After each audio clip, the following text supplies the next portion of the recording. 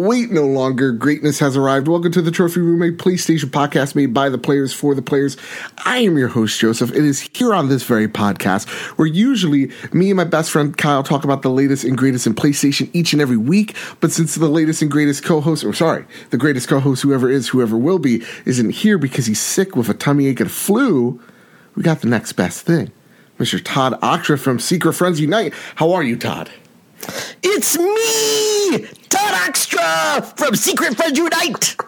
I'm sitting I've got my drive car ready to go, Joe, to talk about how we could run Nintendo with our PlayStation Nintendo podcast for you. I think you confused three different podcasts. We'll have props. Doesn't that count? You know what? It does for me. Todd, how are you, man? I am fantastic, sir. Thank you. Man, you just killed everybody's ears, but I enjoyed it. Tim was driving off the side of the road. So, Kyle has the flu and like a stomach bug. And I'm just like, Kyle's just getting the worst type of luck this whole entire month. So, he couldn't make it this week, but I saw, I gave out a little help me message. We're like, someone please come help me. I need a co-host. It was literally just happened today. I was in my brother's graduation. I was like celebrating. I got the news. And then everybody just came out and we're just like, hey, we got this. I'll come. I'll help. And then you came in and you're like, hey, I got this. I go and I think to myself, Todd comes, invites me to his podcast all the time. I always have a great time. It's about time I return the favor. So that's why I have you on. I'm pumped to have you, by the way. I'm very excited because we got a lot to talk about, Todd. A lot to talk about. We're going to talk about State of Play. We're going to talk about Days Gone. We're going to talk about, I don't even know what, because it's been quite a day. But before we talk about all the news that happened in PlayStation, Todd, what have you been playing, man? Wowie wow. Finally wrapped up Mortal Kombat 11. Oh, how are you liking it? I liked it a lot. I'm a sucker for bad video game stories, especially in the fighting game genre. Mm-hmm. The last one I played was Soul Calibur. That one was horrible because it was all basically just static shots of the characters with some background dialogue. That was it. Lame. Totally lame.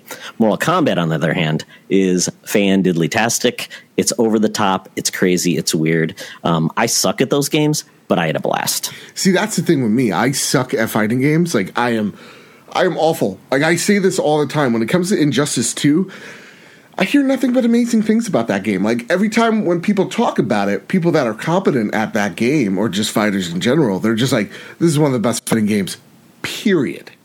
And I could not get past the tutorial part where you needed to jump and, hit at the same time. I am that bad at fighting games. I'm horrible. So, you're not a big fighter. So, did you go online with it at all, or you just played? No. Why would I let 12-year-olds make me feel helpless? I have my son for that in Smash Brothers, Joe. Yeah, do not need any help. I have Jason Lacey to fear as well, but he's never come to challenge me because he's scared.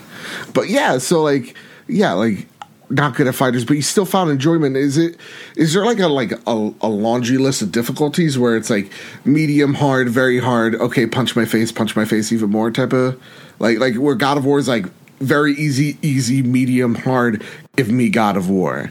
Is it that type of level of difficulty? I can do medium, and I will figure out a couple of static moves that I will just button mash, and I will have fun with it. Mm-hmm. And but that's about as good as I get. I understand how to do a throw. I understand how to do a couple of solid moves, but they added essentially an ultimate move, which made it so much more fun. So okay. I'm great at spamming that. And yeah, you just get the right, they have background mechanics as well. Mm-hmm. So whether it's either you can pull something from the background, like a sledgehammer just happens to be there. What would you do with that, Joe? Maybe build a fence. Yes. Yes. And then you would kill them with the fence that you made. See, there you go. Mortal Kombat. There you go. So, okay. So you played a little bit of Mortal Kombat. You really like the story. You like the game so far. Is there anything else you were playing? Resident Evil 2. Beat that. Yes. Played the Leon playthrough. I am going to wait, though, to play the Claire walkthrough for Halloween because I want a spooky, scary game. Ooh, that's a smart idea. That's a smart idea. Where do you rank Resident Evil 2? Like, are you a big Resident Evil fan? I am, although I have a couple of gaps in that. Okay. Resident Evil 3, never played it. Okay. Although I watched a friend played it at the time. I think it was Nemesis, right? Yes. So so that where face. Like it was a Mr. X type of guy, and the Nemesis kept on tracking you down. And then Code Veronica. Oh, never got to play that. I owned a Dreamcast, so I'm like, why didn't I ever play that? And it's been out in other versions. But yeah, that's kind of my gaps. But everything else, 6 would be the only modern one I really didn't care for. Yeah. So with that, where would you rank the remake? Is it really that good? Because like I come in only playing Resident Evil 7. And I'm like, I really enjoyed 7. I was just like, okay, this is really cool. Playing RE2 remake, I was just like, holy crap, this is another level. Like, it was... I don't know if it's still my game of the year so far. It's fighting, but, like, it's up there right now for me. It's just so much polish to that game, you know? It's wonderful. I enjoyed it. I never played 2 on the original PlayStation. I held off, and I was so happy I did. But I just love that the fact that they take so many risks with that series, and they've gone so many different directions with it, and each of them feels good. Like 7 is phenomenal. Yeah. 4, love that. Love that version of the game. That's why I bought the GameCube. Was Resident Evil 4. And then just the remakes, and I do want to go back and play the original Resident Evil remake. I got it on PS4. I do want to play that. Okay. Well, I've been playing a little game. It's similar. Like, there's undead folks in here. That's Days Gone. I finally got to... Well, I say, man, like at the end of the day, a lot of people are arguing whether scores matter, and that's something we're going to definitely touch on later on in the show. But like, I finished it. I'm probably even going to platinum the game because I only have like 5 trophies left, and that's just of me playing the game as I'm playing it. So I'm just like, I'm so close, might as well. But I have to say, at the end of the day, it definitely deserves the score it has. Like the 72, I feel like is totally where I land on it. And it doesn't mean it's bad, right? It just means it's good.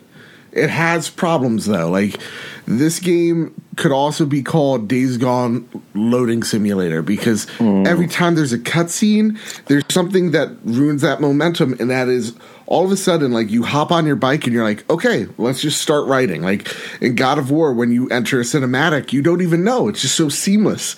And when you're exiting that cinematic, it's also seamless. There's no loading screen. Every time you're moving forward in the story, even if it's just showing you 2 cutscenes, there's a loading screen in between it. And it just ruins this pacing and the storytelling of the game and halts that just, again, that feeling of pacing within the story. Also, there's still some bugs to it, still some glitches that don't make any sense. I've seen a lot of people like in T-poses, which is you get to see more and more of nowadays. I'm just not a fan of it, but like at the end of the day, I feel like you could cut the story at least by 10 hours and you have a really solid game. If you could do something with the loading screen, that would be really awesome. But so far, I play it, I'm just like, this is a really good game. I really hope this game gets a sequel so that they can take everything they've learned with the game and then fix those issues, because I feel like the riding is fun. Once you level up your shooting, the shooting is rewarding. And once you get to the hordes are so fun. They're actually like, you never feel, this is when Days Gone's perfect. When you have a huge horde, Todd, like a 300, 400, like just horde of freakers, you never feel safe, and you can have all the guns in the world. I'm just like, that's when this game is perfect. When you're out in the wild, and no matter how much you maxed out all your skills, you have all the ammo, you still don't feel safe. Those are the moments that Days Gone nails perfectly. It's just the story elements and the glitches and the audio bugs that really hinder this game from being a really great experience, and dare I say, even a Game of the Year contender. It's just those things. And then I played Rage 2. I'm playing it still. I don't know. It's another game that I'm kind of in the middle with. And so I don't want to say too much yet, but I feel like it has a similar thing with Days Gone, where in the beginning it's kind of meandering a little bit. They curse way too much, and this is coming from a guy that loves to curse. So, like, the beginning of the game is just like, man, you're just cursing because you want to sound edgy, rather than you're cursing because it makes sense, like it's like a believable thing. Is it a Ubisoft game? I know it's not, but that was like Far Cry 5. Holy crap! Oh god, yeah, it's more like Bulletstorm Light. Oh no! Did they come up with like new ways to combine dick and tits? Not yet. Favorite swear ever. But I think the strongest aspect is definitely the combat. Like, I wasn't enjoying it until I unlocked a few more things, and then I got the shotgun. I was just like, whoa. Okay, I like the variety in the weapons, and like the weapons have different abilities. Like the pistol that you start off with is actually like a burst weapon. So every time you shoot it shoots 3 bullets. But when you're zoomed in, it shoots 1 giant bullet at people, which is really cool. Same with the shotgun. Shotgun's a shotgun, but then when you zoom in with it, when you get down the rails, it's just a focused blast, kind of like the shotgun in Apex Legends. And I'm just like, this is awesome. This is awesome. And then you get to freak out. You get to do this overdrive, which just pretty much puts the game to God mode. And you have other different awesome abilities. Combat, amazing. It's really great. Everything else, though, not a fan of. I don't even like the driving at all, even. And that kind of bums me out. So I'm kind of lukewarm on... It sucks. I really wanted to like Rage 2. I'm kind of just lukewarm on it right now. I'm going to get more of a feel of it within the week's time, and I'll get back to everybody on that. But with that, it's enough of what we've been playing. Todd, there's some things that came out in the PlayStation universe that we need to talk about. State of Play happened literally the day that last week's episode came out. So last Thursday, when our video landed of our predictions of what State of Play was going to be, State of Play landed. And what me and Kyle did was we kind of had our own little predictions of what would we get right, what would we get wrong. Everybody, I'm pleased to announce, and since Kyle's not here to back this up, it's now fact. I won that because I said Final Fantasy was going to be shown off. And I was damn well right. This State of Play was really short. It was about 10 minutes long, and here is from I was going to say GameStop, son of a bitch, GameSpot, of all the things that they announced. Monster Hunter World, Iceborne expansion, Riverbound. It has a Minecraft art style, kind of like a top-down Diablo-esque, if I dare even say, like Minecraft art style. Cute, adorable. Predator.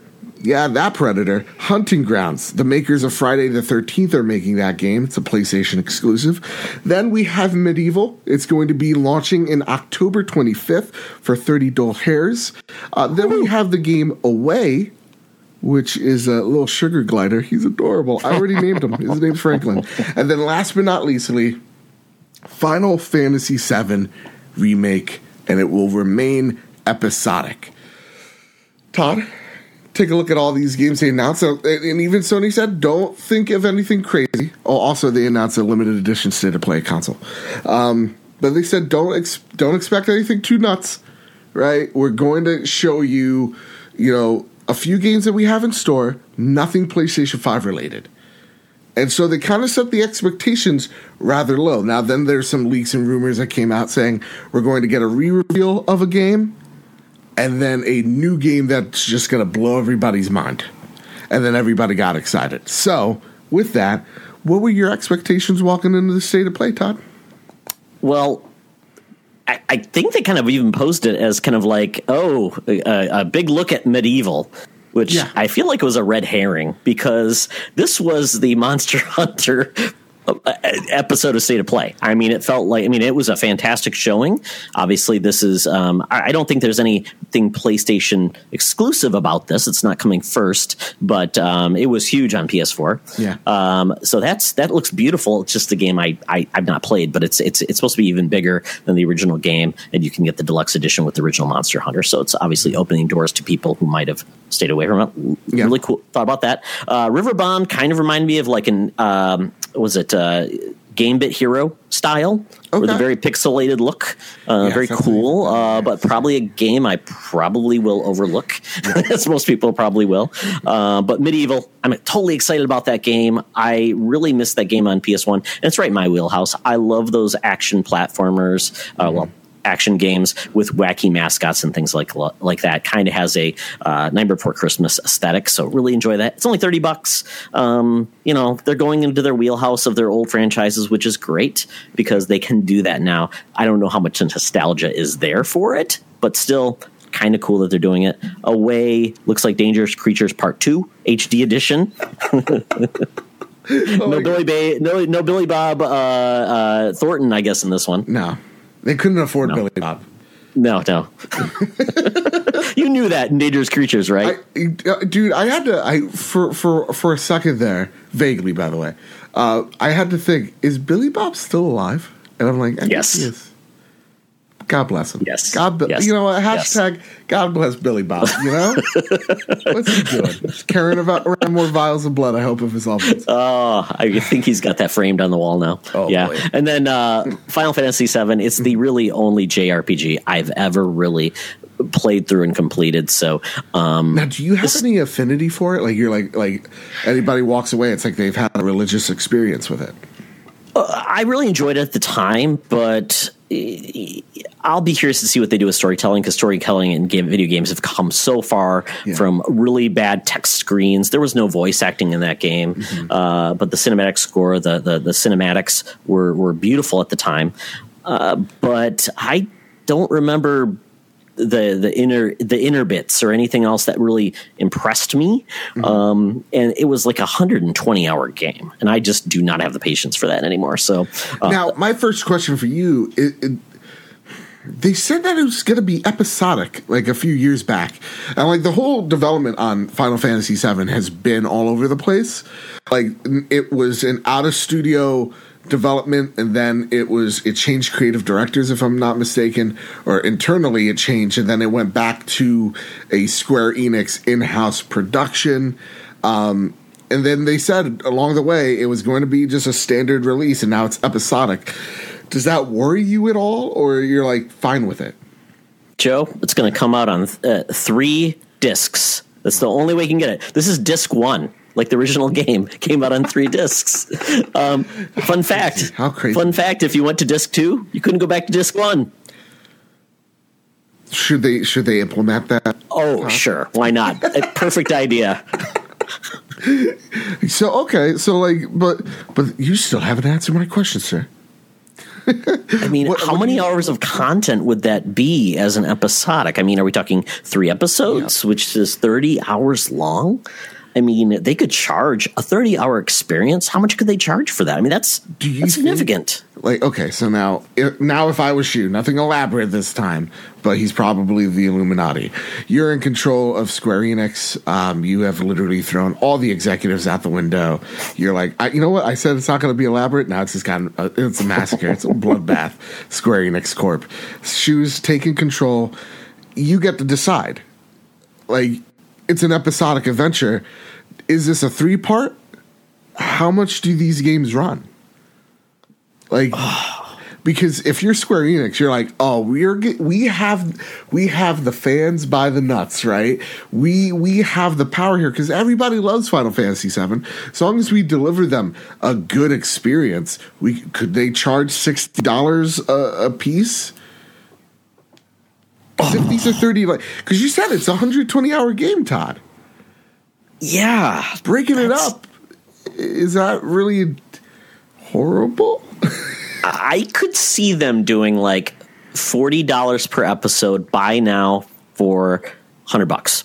Oof. But that still would be a tough ask. I mean, what's the last standalone game that exceeded $60. Can't even think of one. Like, you could get an experience like Apex or like Fortnite, right? And I know they're different games, but like free.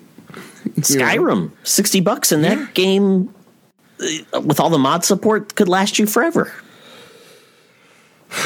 That's tough. Because for me, it worries me. Because I'm just like, and I have no attachment to Final Fantasy VII or Final Fantasy in general. Okay, I get it. All the people, they're very beautiful. Okay, they're very beautiful peoples, very attractive. I would date every single one of them. Ignis, because he cooks, I date him in his heartbeat. But I don't have any attachment to the series at all. So like for me, I see $60 per episode. I'm just like, yikes, pass. You know, I just, to me, I think, yeah, like when you take a step back and you're like, well, Red Dead Redemption is an amazing game, $60, right? Or like Persona 5, that's a 100-hour plus game, $60, you know? So like, I don't know. I am a little skeptical. I would like to know what the audience thinks of that maneuver by Square, because for me, I don't know. I don't know personally. But with that, Todd, what did you think about the state of play in general? Did you love it? Did you hate it? Did you like indifferent about it? Where were you at? You know, I think it's a simple execution. They don't overstep where they should. Yeah. They don't have like an iconic character or a like a Shuhei doing anything to do with this. Right. But I just watched the Mario Maker 2 Direct. Yeah. It was just a woman talking through the pieces, and not a woman that we know who she is. Nobody's there, and nobody will probably complain about that. Yeah. And I think that's fine. The information's there. You get enough of a feel for what they're offering. It doesn't overstay its welcome, except for the Monster Hunter bit. I like it. I like it a lot, and I think there's more they can do with it. Yeah, I think I'm actually on the same boat. I was just like, yeah, like Grouchy Search actually says this. Final Fantasy VII Remake has me drooling. Other than that, state of play was forgettable. How can Sony advance without repeating this mistake? Like, you look at everything, and I think if you look at everything through a magnifying glass, I think everything's actually really good. Like, you're a big Monster Hunter fan, there's a big chunk for you here, right? If you're excited about Medieval, you now know when that game comes out. Final Fantasy VII had everybody talking. Predator was something I was just like, I thought it was SOCOM, and I got really excited because it's all just... Oh, me too. I thought the same thing. Like an old, forgotten franchise, not come back, hasn't been seen since, what, early PS3? Yeah, so I'm just like, or actually late PS3, right? SOCOM. Was came out after Kills. Anyway, not important. Like, I thought it was that, and then when I saw the Predator, I was like, I forgot that there was even a Predator game on PlayStation. I was like, oh, why? And I immediately I think of the horrible Predators movie that just came out. It was awful garbage, and it was just like, why this? Why this? But then when you read who's making that game, makers of Friday the 13th, you know they're a great studio. You know that they have Sony money backing them. So it's going to be a fun experience, isometric. So like when you take a magnifying glass to it, I think it's decent. And also Sony said it to say this is not going to blow your socks off necessarily. They said this is a short 10-minute presentation. We got some games to talk about. But that's about it, So I think we were kind of psyching each other up. I think for Away, the Sugar Glider game, kind of forgettable. What I mean, kind of really. And the Riverbound, I didn't really care about. But yeah, I think when you look at it, 10-minute presentation, it was all right. What can they do to make it not forgettable? I think what they really need to do is just have something to say next time, rather than I feel like they had this out here because Final Fantasy VII is going to be at E3 and Sony's not. And so this was them going, whoa.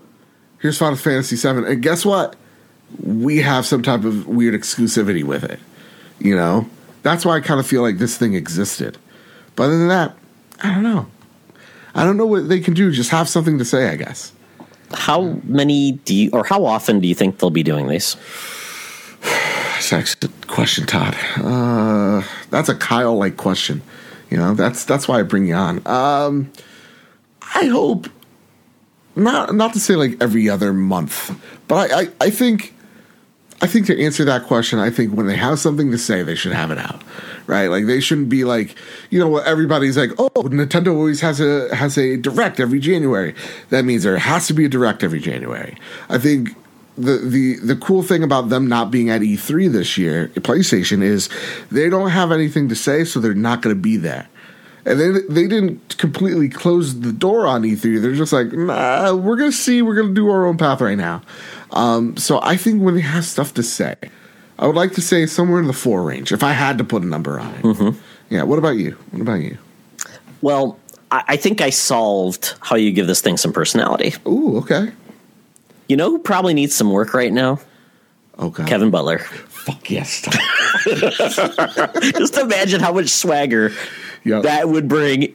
I mean,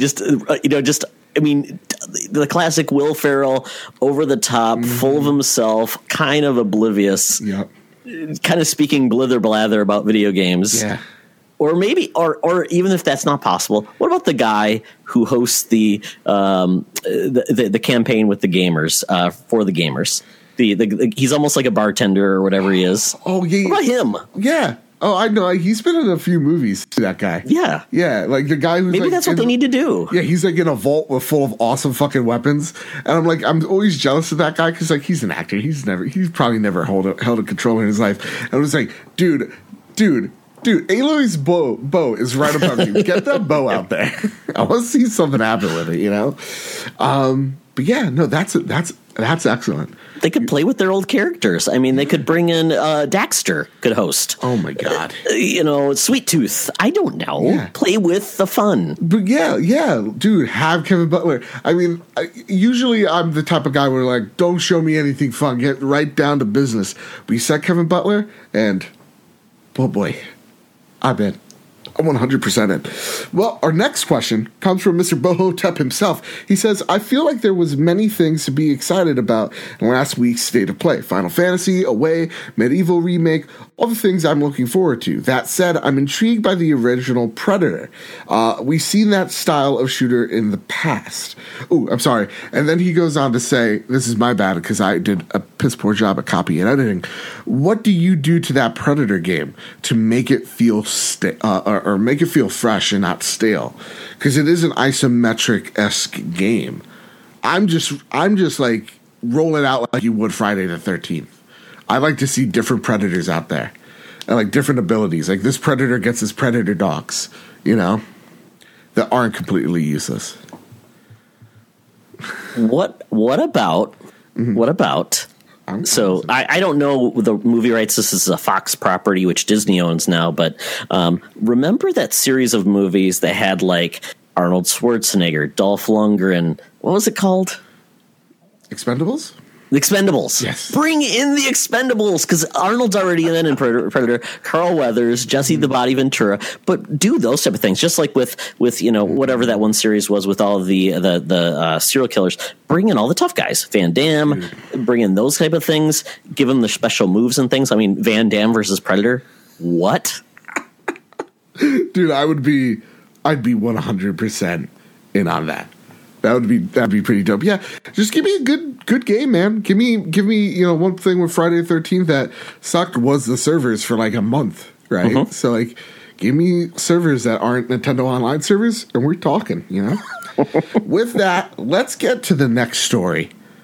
Let's talk about Days Gone lifetime sales. Passes the lifetime sales of God of War in Japan and The Last Guardian in just 2 weeks. Todd, would you like to read this story for me? Sure, Joe. Days Gone is a smash hit in Japan.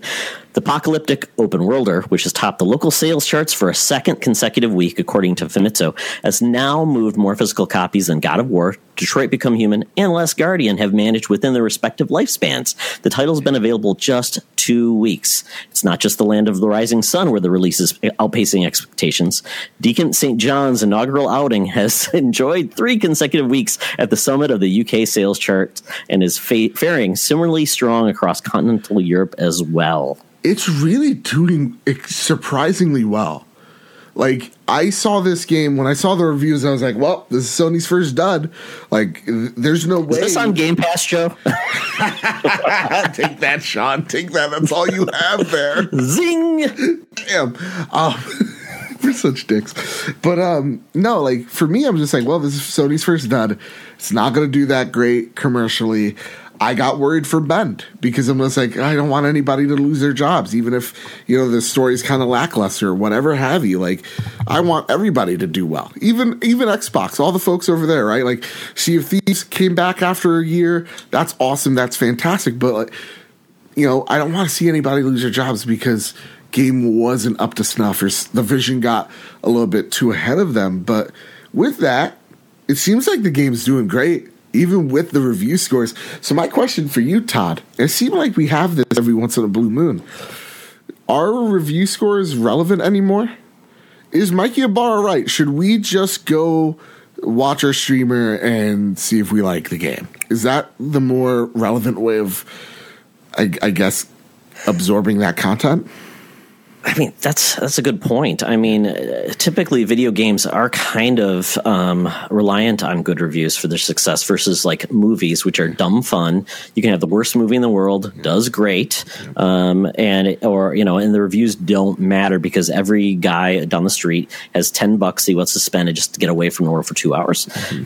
An experience like this, $60, and maybe it's a 60-hour. Well, you said it was a really long game, and when the reviews don't come out, people are less likely to just give something a try. So I don't know. I mean, is there any streamers that are really pushing this game or really behind it? I mean, so like we had Joe After Work on the show 2 weeks ago, and he just beat the game on stream. He's really enjoyed himself. I feel like it's one of these games where like a lot of people are like, yeah, we get it. It's not the most. You know, this game isn't. This game is, I guess to say it. This game's Avengers Endgame, right? Of movies, where it's a great popcorn flick. It's not going to win Best Picture, but I'm here to have fun, and I think that's what people got out of this game. I think this is also an anomaly. Like, I'm honestly confused by its success because I walked away from it going, you know what? There is something to enjoy here. I can't wait until the next game where they figure that out. You know, I hate to say that Mikey Ibarra is right. Not to say that because it gives Xbox a win or whatever, because I think reviews are important. And when we see people like belittle the work of really talented writers because, you know, their review didn't match your expectation or whatever the fact may be, it kind of sucks because reviews do matter. You want that type of journalistic integrity when you're talking about a video game, because you want to make sure that the product is decent for the viewer. So I think it comes down to the line of what everybody's missing is that a 7 isn't a bad score. It just means it's a good game, but it has problems. And I think Days Gone launched in a time where, though Mortal Kombat exists, fighting games are still so niche. Still, they're like as much as you love it, like it's still a very small demographic of players. So when you have a drought period, people just want to play something, and they're going to go to the theater, or they're going to go to their GameStop or whatever. They're going to escape that reality for whatever time they need. So like Avengers Endgame, perfect example. This movie's so big, Pikachu couldn't even take it down in its first week, right? Like, it's doing phenomenal because the reviews are so well. I think if this game came out in February, where, it was Anthem and it was, laundry list of other games. This game came out in March with The Division. I think this would be a totally different story because the competition was there. So, like, for me, I don't think it's because reviews don't matter. I just think people saw the score, they wanted to play something, and there it was. They're just like, all right, I'll do it. I don't know. Maybe that's just me.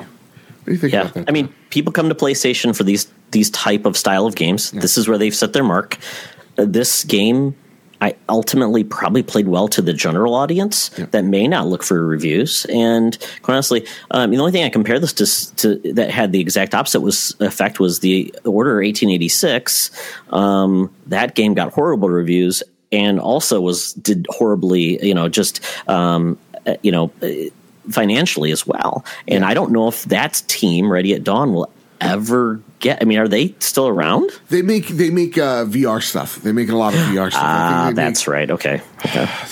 They make a lot of Rift games, if I'm not mistaken. Okay. But yeah. Did they make the spooky scary game?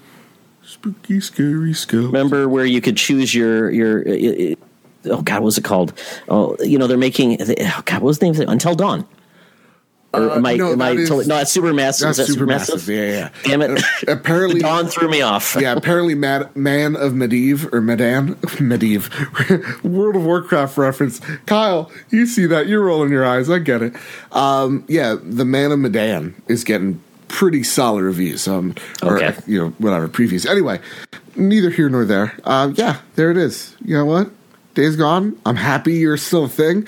And this probably means you're getting a sequel. So let's see what you do with it, With that, Todd, let's get to the next story, shall we? Let's talk about The Last of Us Part 2. Okay. The Last of Us Part 2 release approaches as the game nears the end of development from PS Lifestyle. But a recent tweet from Naughty Dog developer might point to evidence that the game is closer than we thought. To provide context, The Last of Us 2 Part 2 co-director Anthony Newman sent out a peculiar tweet with some evidence that we might be seeing the game soon. A lot of awesome positions open to help us close out this game. I especially want to highlight the melee animator position. I guarantee you will be working on some dope, in asterisks, animations, working with my good friend at Lethal Sword Skull. You like that? I like that tweet. I like how that guy, Lethal, whatever his name is, I didn't do enough research. At least I'm honest with you guys, right? At least Lethal, I would love to see when he's signing a check. It's like, and how do you spell that? It's it's capital L-E-E-T skull. Like the words you want me to write out sword and skull. No. Just the image of a sword. Best you can do. Skull. Best you can do. Has to have two eyes. You can make the eyes crosses, whatever you need to symbolize. Taking the smiley face over the dotted part of the eye to extremes. Or else Bank of America is not going to take it. It's on my birth certificate. Jesus. So with that, I put this story in here because obviously I've been a huge advocate of all these little rumors and leaks and stupid stuff. I've been very, very big on pushing those stupid stories out. I don't need them. There was one story that said it was going to be in October 2019, and then there was a store in Guatemala leaked that it was going to be coming out in September 2019. And I'm just guys, are we really trusting the Ecuadorian GameStop that leaked? Come on now. Not to say that Ecuadorian GameStops are lesser than, but bodegagames.com. Yeah, exactly. You know what I mean? So with that, this game's coming out in September, right? I hope so. Yeah, but man. Does that make sense? No. What, you want it sooner rather than later? I just kind of felt that the standard progression would be we ended PS3 with Last of Us, on PS4 with Last of Us 2, getting the HD Super Edition on PS5. Yeah. I thought we'd get one of the other games this fall. Hard edit. So we lost internet connection. Everybody's fine now. Okay, Andrew House wanted to pull a little trick on old bad bit, but you can't get one over me, okay? Which we'll talk about you, Andy. We'll talk about you in a hot second. But we're talking about how you were expecting a game to come out at the end of 2019 because they still have a bit of road left in terms of the games that they have, right? They have at least 3 big hitters with Ghost of Tsushima, with I was gonna say Days Gone, oh my god, with Death Stranding that I thought was gonna have a trailer out, never happened. And then with The Last of Us kind of closing out this generation, if we have a year and a half left, that doesn't give a lot of time for these games to actually come out and maybe even kind of maybe eat each other's sales a little bit because they're so close to each other. So with that, Todd, I got a question for you. Do you think that there's still time left? Do you think that one of these games could see a 2019 release date? And which one? I would hope so, because without that, you've got Medieval, maybe Dreams, and maybe, I mean, obviously, third party will be strong. I'm not sure what that big third party game is, because they've still got the exclusive with Call of Duty. Yeah, but there's probably no, Destiny big launch, right? And you could assume, because Xbox has been so buddy with Borderlands, that they have something with 2K. Right, Xbox has something with 2K. So, like, when you look down the holiday pipeline, because E3 is not here yet, we don't really know what games are going to be primarily focused on PlayStation. What game do you think is coming out first? Because we saw they wrapped production of the game, or at least shooting of the game, a few weeks ago. So, like, this game is not near completion. I think it's again, maybe it's focusing on some cutscenes, and they got some levels right now, but I still don't think that game is ready at all. So Ghost of Tsushima and Death Stranding have to fight. Which one makes it to 2019? Which one gets put on the back burner? Oh, God. I know. That's a tough one. Because Ghost of Tsushima, I mean, honestly, we've only seen what they showed at E3 last year, and it's been dead silent. They didn't show anything because that's it. So I just don't know how far along they are, although that was the last thing they worked on since Second Son, right? Yeah. Which was a launch title. So maybe it's ready to go. Yeah, I mean, that trailer, you did get to see gameplay footage from it. Yeah. And it did look fucking crazy dope. So, I honestly think, in my heart of heart, it is Death Stranding. I think that trailer that they have ready, something inside me is very optimistic on this game coming out first, because we expect it to be delayed because Kojima's Kojima. But I also think Kojima doesn't have a leash tugging at him, so he gets to do what he wants. So I honestly, God, think Death Stranding is a spring release. I would love to see that happen. Spring 2020. Let's go. I think so. Yeah. That could work. That could definitely work. And then they could remaster it for PS5, same time the following year, and have something else for people to play with. Obviously, they could still play the disc in their PS5. It would work fine. So, yeah. With that, let's get into the next story, shall we? Let's talk about some Moss DLC, because I love me some Moss. So Moss DLC, yes. Moss is getting a free DLC chapter called Twilight Garden from PS Lifestyle. Thank you for that article, gentlemen. Moss is definitely one of PSVR's flagship titles, so jumping into Twilight Garden will seem like a no-brainer, especially since it's... Thank you, Steam, Steam, damn it, popped up. Gabe Newell! Come on, Gabe. Damn! He knows you're doing a PlayStation show. He's like, Epic is taking all the money from us. Is that Steam store still on PlayStation? No. Gabe wishes, though. Gabe wishes. Anyway. Yes. Okay, so Moss, it's going to be a free piece of DLC, although you will need to own the base copy of the game in order to play through the add-on. Thankfully, you can grab Moss on the PSN for around $29, which is well worth the price of entry, especially if you like mice. Hell freaking yes. Have you played Moss at all? It was one of the few demos I ever did on PlayStation VR. It is like a storybook come to life, and you've got your little mousy man fighting people. Yeah. Quill is a fantastic little character. She's awesome. She's like... The story alone, making you part of the story, the reader, and and Quill being that protagonist that you control.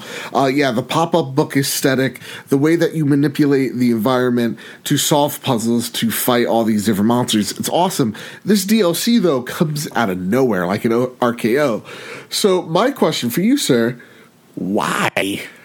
Like, why not just save it for a sequel? Or is this a prelude to a sequel, do you think? It's kind of weird, because it's not like they've announced this widely, and And I don't know how they bring it to life. This would have been perfect for the State of Play to say, oh, by the way, remember Moss? This is coming out. It's free. I don't think, this is a weird strategy to do this because I don't know how they get a big pop unless they like make this a PlayStation, plus game or something like that. But free DLC plus a free game, I don't know. They could have made the DLC free on PS Plus. That'd been smart. Yeah. Well, this DLC, if I'm not mistaken, it is free DLC, which is pretty cool. They're not making money off of it. They just kind of want you to remember that Moss is a thing, I guess. But for me, it's awesome to see that a game like Moss is still gaining support via its developers. They're still making stuff for it. And there's still a reason to go back and try that game out. I think the reason why it wasn't at State of Play was probably they didn't have the time to cut a trailer for it. And because of the flack that they got with the first State of Play, I think they didn't want anything really VR-y in this State of Play. They wanted it to focus on PlayStation 4. But hey, if you have Moss, there's more DLC to go. Get, play, and have fun. It's coming soon. With that, let's get into some Ghost Recon Breakpoint. This is not Point Break Ghost Recon with Patrick Swayze, apparently. Darn. Ghost. There better be some like illusions too. Surfing. Yeah. Yes. Ghost Recon Breakpoint infiltrates PS4 on the 4th of October. Mm-hmm. Thanks, Push Square, for this article. Ubisoft's gunning for the complete co-op experience with Ghost Recon Breakpoint, which was officially announced as an open-world tactical shooter for the PlayStation 4 today. The military shooter's also trying its luck in the holiday release slot following the enormous success of its 2017 predecessor, Ghost Recon Wildlands. It's due out on October 4th. That's my birthday. And just because of that, I might buy it because of my birthday. Because I have this little rule for my birthday, you have to treat yourself. It's the ultimate treat yourself day. So you go out there, you have your ultimate cheat meal. You go out there, you buy that thing you want. Because it's your day, nobody could tell you different. And when you go, Joe, I shouldn't be buying this, or I shouldn't be slapping babies because that's what I want to do on my day. I go, Joe, you've earned this. Treat yourself. You slap as many of those dumb kids as you want, It's free day, Joe. Yeah, I am a fan of free birthday gifts on my birthday. Oh, well, free. Yeah. Well, they should be free if they're birthday gifts, I guess, right? Yeah. No, for me, I'm just like, I walk into a Best Buy. But again, kicked out because they keep on I slap random people. It's not even babies at this point. I'm just like, bam, it's my day. And they're just like, can I help you? Backhand, Anyway, just trying to talk myself out of the corner, just putting myself in other corners. No, does this excite you at all? Because for me, you just launched The Division. This game you're just another army dude. Yeah, this time in the jungle, but why? I don't know. Not feeling it as well? No, I have no interest in any Tom Clancy game ever. What about Shade from The Walking Dead? The Punisher's in this one, though. I didn't like Punisher on Netflix. That's fair. I didn't finish it either. Everybody's like, he's the best Frank Castle. I'm just like, all right. Bullets are a superpower. Yeah, pretty much. I don't know. But watching a lot of Barry, though. Barry's a great show. I need to watch that. Oh, my goodness, freaking gracious. All right, let's get to the next story. I'm not even going to put that in the show notes because I mentioned it literally because we mentioned it last week. And if I don't do it, someone's going to be like, but Joe, you mentioned it last week. You didn't mention it this week. What are you nuts? I'm like, yeah, you're right. Exactly. Let's talk about Ubisoft real fast, shall we? Yes. Ubisoft says tweets about potential new Splinter Cell are jokes. IGN says the Division 2's creative director may have just revealed a new Splinter Cell game in the most unceremonious way. With a glass of vino in his hand, Julian Garrity tweeted, working on our next Splinter Cell with @Dan Hey Now and Roman Kamanar in #Leon with #Lethal Sword Skull. Oh my God. They spelled his name perfectly. That's correct. Exactly. Stupid. And then they go on to say that they're going to be can't wait for E3 crossover with the crew with the creative director there, and then he's like only missing Ghost Recon, which that's not true. There was an expansion to it, and Rainbow Six game, but they're on their way. And then he just gave a shit ton of hashtags for other games in the Ubisoft Hashtag Rayman. Yeah. So Ubisoft says it's an elaborate ruse. And they go on to say, and this is their quote, after the seemingly drunken tweet, they say this, quote, Julian was obviously joking, as Julian likes to do. This is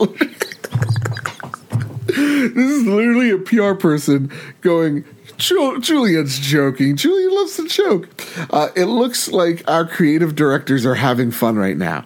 We do not have any announcements to make at this time. My question for you, Todd, who's telling the fucking truth? What's even real anymore?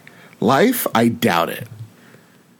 This is so weird. I mean, how does this happen? Is Yves Guillemot sitting there drinking with him at the time going, oh, you should do this. It would be hilarious. Ha ha ha. Wee wee wee. I'm French. Yeah. I don't know. Dude, because they've been teasing this for months now. Like, even years. It's like, people are like, where's Splinter Cell? They're like, yeah, we know that there's been, so like, and then PR guys comes in, yeah, we know that people have been wanting it. When it's the right time, I think we'll get another Splinter Cell game. It's like, you know the fucking truth. And yeah, he's giggling with a little cup of Pinot Grigio or whatever. That's wine, I think. And he's like, and he's twisting his little mustache, which he's always had, by the way, but he's just disguised it. He puts makeup on every time he's out. He actually has like the Joker from Batman 66. Absolutely, dude. Absolutely. He puts a little makeup, a little foundation on it, can't see it, and then he wipes it off, and then he just curls it. He curls it in his little dorm, his old dormitory, like an evil genius he is, because he knows we want this, right? Yes. What does this say for E3 for Ubisoft? Did this just raise the stakes for them accidentally, or do they have something for us, Todd? Did he hashtag Canada Walmart? No, not at all. That would be so fucking good. Because that would be even worse, because it'd be like so obvious. Dude, at the end. He should have done that. If he tagged him, I would have lost. Oh. Yes. What do you think? I mean, obviously, with the one Splinter Ghost Recon game coming, I mean, this could make sense for a February timed game. Yeah. So E3 makes perfect sense. Xbox has all the stage ready for them to have a crap ton of things. I don't think they're going to have a lot of first party stuff for this E3 anyways. So this is perfect. Go back to their heritage. Splinter Cell is definitely tied to Xbox. It makes perfect sense. Yeah, I think because right before the show started, the Skull and Bones game that they're working on has gotten delayed, but they're still thinking of 3 games that are going to be in their financial quarter. One of them they talk about being Ghost Recon. So if Ghost Recon's one of the games, and then you have Just Dance, you would have to assume is there because it's always there, then it leads to that February time where they seemingly have a game. Like this year it was Far Cry and The Division. Last year it was Far Cry 4, right? So I think it makes sense. I don't think this is a joke.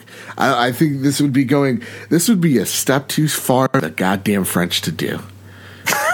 To go all the way to E3 just to retreat? Come on, guys. A baguette too far. Exactly. How dare you? Oh, my God. Todd, I need you to do something for me real fast.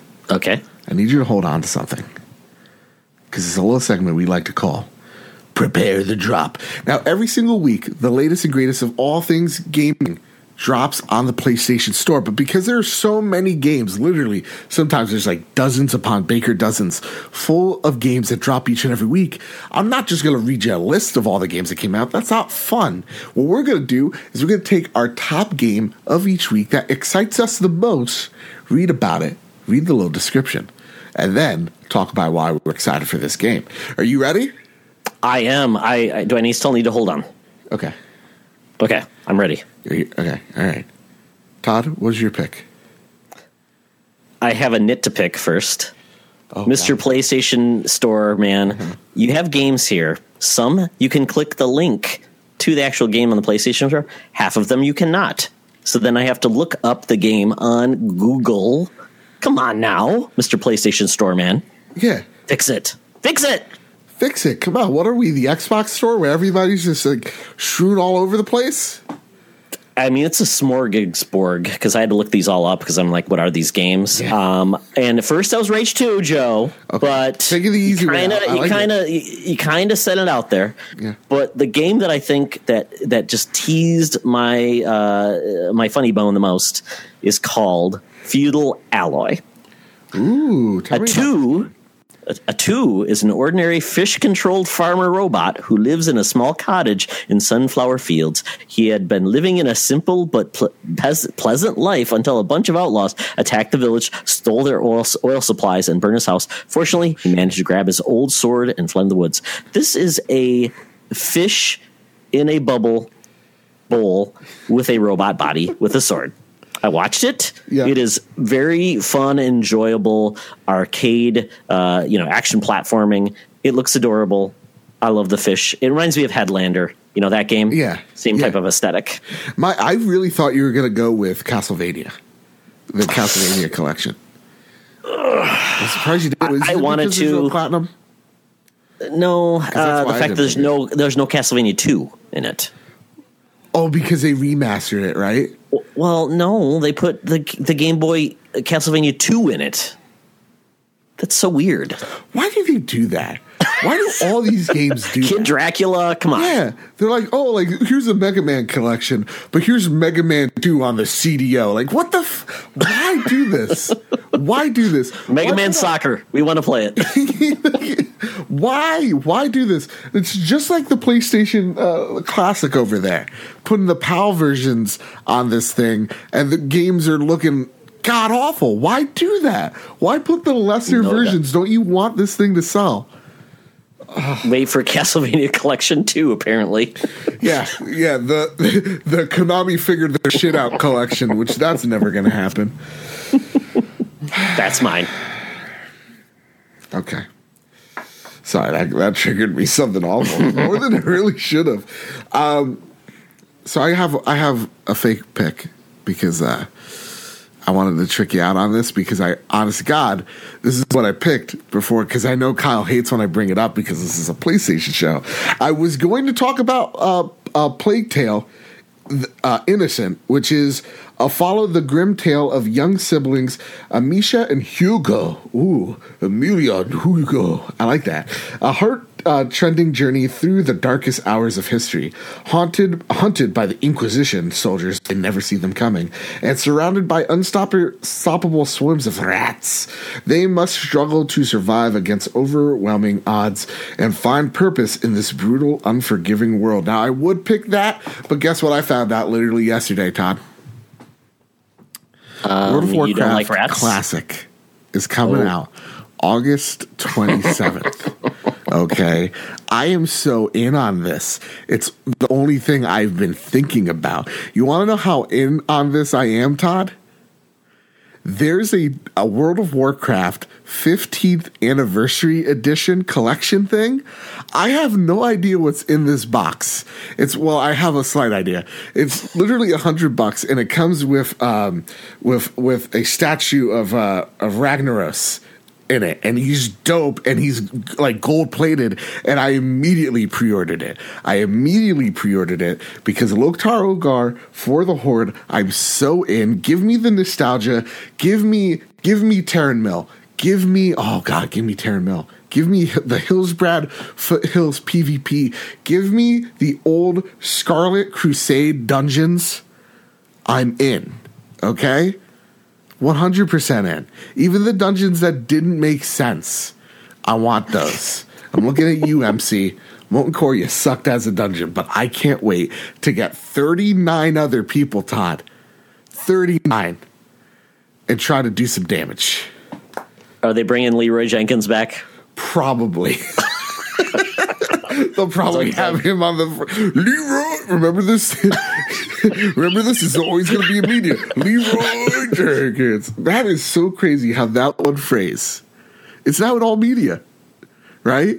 Like there's certain show like Talk About Barry. There's one part where he's like Leroy Jenkins. I'm like, no fucking way. Seriously, how old is this? When people still remember it? Okay, I'm in on this. I think after this comes out, we're just going to rename this the trophy room to like the Azeroth room or something dope. And I love it. I can't wait to see what's in that box. It's probably a dead one of those Murlocs. Yeah, I love exactly. Joe, I wanted to point something out. I did watch one of the trailers for one of the releases. It's called The Padre. It brings up a movie with like Christopher Walken, I believe, first. But then I found this game, and I swear I thought you did the narration for it. I thought it was all your voice work. It's a weird. It's called The Padre. Just called The Padre. Okay. The Padre. Yeah. It's a weird game. Well, it's like, by God, this is a game about a little boy. No, more of your spooky ghost voice or your spooky voice. It's about a little boy. That's right. Yes. Check out the trailer when you get a chance. Yes. A little Padre. Oh, man. Have you seen, before we get to the snail mail, the kids going to watch Detective Pikachu? And they watched a horror movie instead, like something really awful. La Llorona, I think. Oh, my God. Yeah. I bet that was Nintendo themselves. That's their way of brainwashing these kids to buy awful consoles, right? It's a joke. It's right behind me. My Switch. Anyway, let's get to the best segment we have on the show. Called Andrew House's Snail Mail. And I think last week I crossed the line. Because I didn't want to tell anybody this, but Andrew House called me. And he threatened me. And really, weirdly enough, an awful British accent on the man. Which makes me believe he's not even British. But Grouchy Surge somehow hacked my phone to get these emails. Okay? 30,000 of them. And then all of a sudden, Kyle's sick. He has a stomach flu. I'm thinking Andrew House poisoned him. MI6. I think I crossed the line. I think he comes from chimney sweeps, so watch out. Thank God I don't have a chimney. That's the only thing. Andrew House is kind of like a vampire because he can only enter your house with permission and via chimney sweep. Like my mom, she'll let anybody in the house. So like he's attempted several times. He knocks at the door. My mom's like, "Hello, who is it?" He's like, may I come in? He's like, yeah, sure, whatever. You're one of Joe's friends. Come on in. And then he's like, yeah, more like arch enemy. He's like, what? Nothing, good friend. And he's like, do you have a chimney? And she's like, nope. He's like, fuck.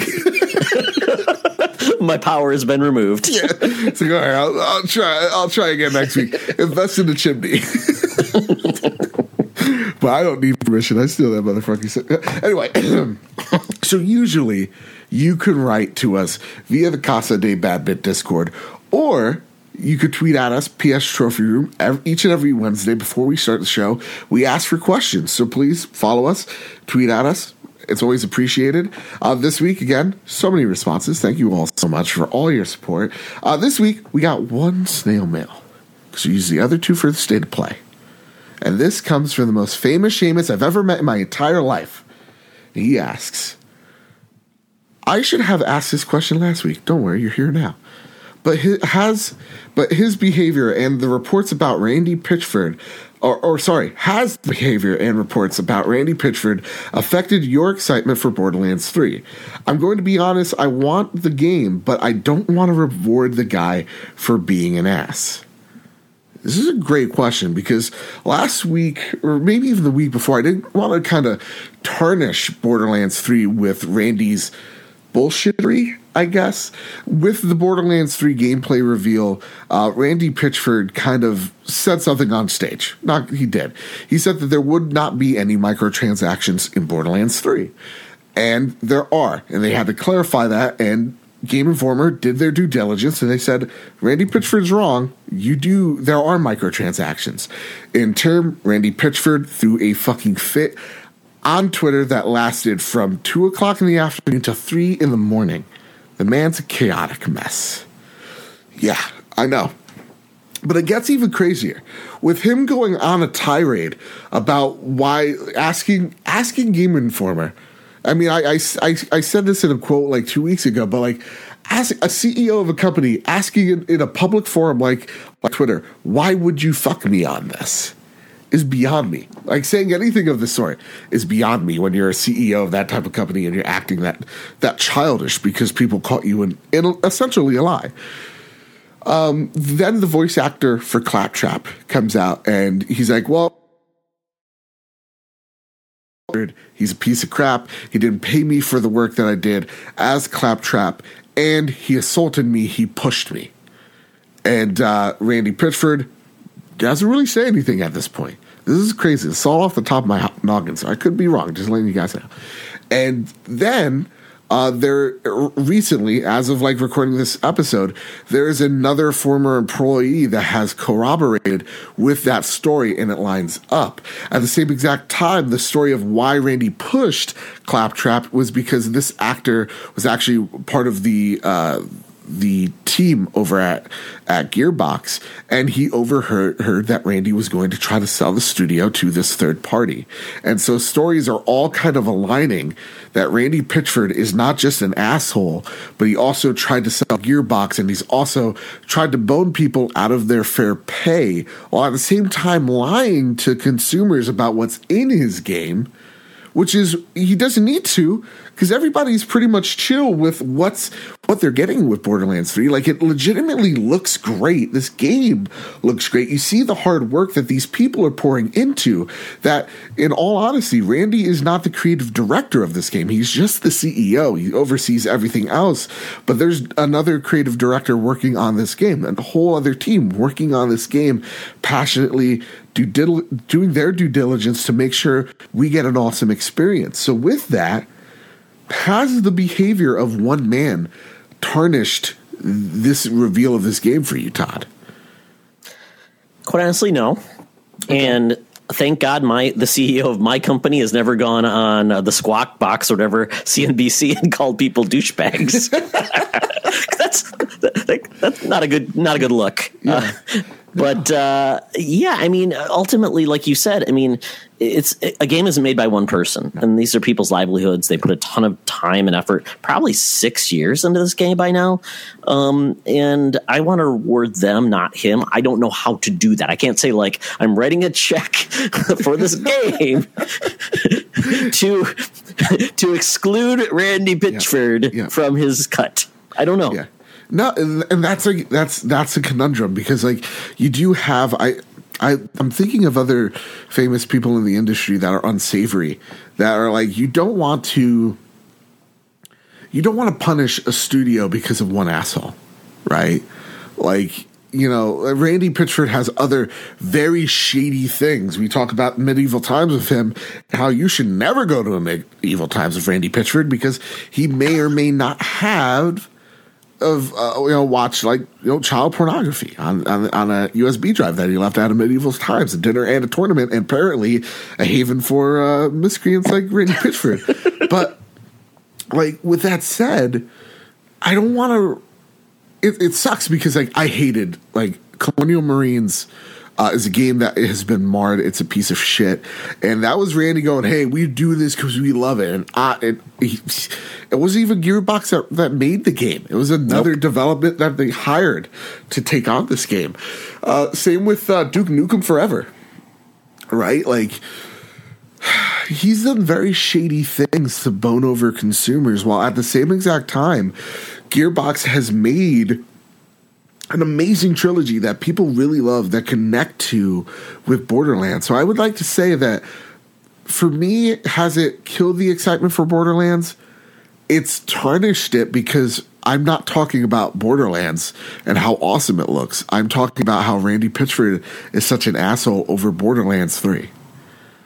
And that's the thing that irks me at the end of the day, is that the conversation isn't, look at how Borderlands is or look at how Gearbox is respecting what the fans want and the fans' wishes. It's, look at Gearbox's CEO Randy Pitchford make an ass of himself for days on end, and now possibly get himself in a bigger, deeper lawsuit that he already's in, and it sucks. But I think, should you buy it? I think look inward with that one, right? Like, if Randy bothers you that much, I would say no. But if you could look past that one guy, because I get it, I don't want to support Randy Pitchford. Like, don't get me wrong here. And that's something like I have to come to grips with. So like, I don't want to support this guy, but I know other people work really hard on it. I'm going to buy Borderlands 3 kind of begrudgingly, but I do hope that they find new management, because what's going on right now, man, if I'm upper management at 2K, I'd be like, dude, what is going on? You know, like, what's going on? That's the bigger question. So, again, that's my biggest concern isn't what he. My biggest concern, I think, at the end of the day, let me get this in English, is not what he's saying to us, but what he's doing behind the scenes. Like, if he's this much of an asshole in front of us, how is he treating his workers? Right? Yeah, that's the thing I'm really afraid of. Yeah, I mean, 2K is the publisher, right? Yes, they publish it. And they are, I'm trying to think who is actually the head dog. Take-Two? Are they over 2K? No, they don't own Gearbox. Gearbox is independent. Can they do anything as the publisher, though? That's what I'm wondering. Can they say, Randy, your bonuses or whatever you're going to get could potentially be at risk for damaging this property. You need to take a vacation and come back in 6 months. Yes, I think that they're having that conversation, but it's not, hey, Randy, take a vacation. It's, hey, Randy, shut the fuck up. You know? It's like, yeah, shut your mouth just for a minute here. You know? You need to lay low for a while. You know? That's what I think.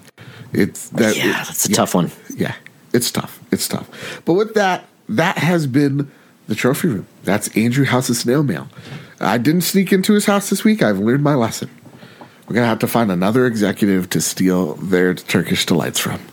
But with that said, I just want to thank everybody for being so amazing, being part of this awesome community, staying with me as we do and say wacky and dumb shit that's around PlayStation. Thank you all so very much. With that, Todd, thank you for coming out. Again, such short notice. Thank you. You're freaking awesome, Todd. Do you know that? Has anybody told you that? Awesome. With that, Todd, where can people find you? First, Joe, tell my wife. Thank you. Second, Jamie, get out here. Second, do a podcast all about all things geek. We just now have a spin-off video game show that comes out every 2 weeks with Mark Carabin, which is a lot of fun with the Canadian Gamer. At Secret Friends U on Twitter and Secret Friends Unite podcast for everything we do in the world of nerd.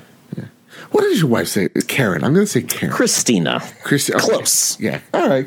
Christina, your husband, he's a very nice man. And you named your son something really badass. So, dude, dude, your son's name is Logan. How cool is that? Snicknicked. Like, dude. It's like, I bet he came out of the womb. He's smoking a cigar. He's like, what's up, Pop? I'm the best at what I do. Yeah, exactly. I'm the best at what I do. What's that? Being born, that's what. With that, you can find the Trophy Room here on YouTube or at iTunes. Please rate us 5 stars. Google Play, SoundCloud, wherever there's an RSS feed, you can find the Trophy Room on. Again, each and every Thursday. Please rate us 5 stars, all that jazz. Follow us, Trophy Room. Follow me at Mr. Badbit. With all that said, and with all that out of the way, everybody keep your wits about you, keep hunting, and keep playing PlayStation.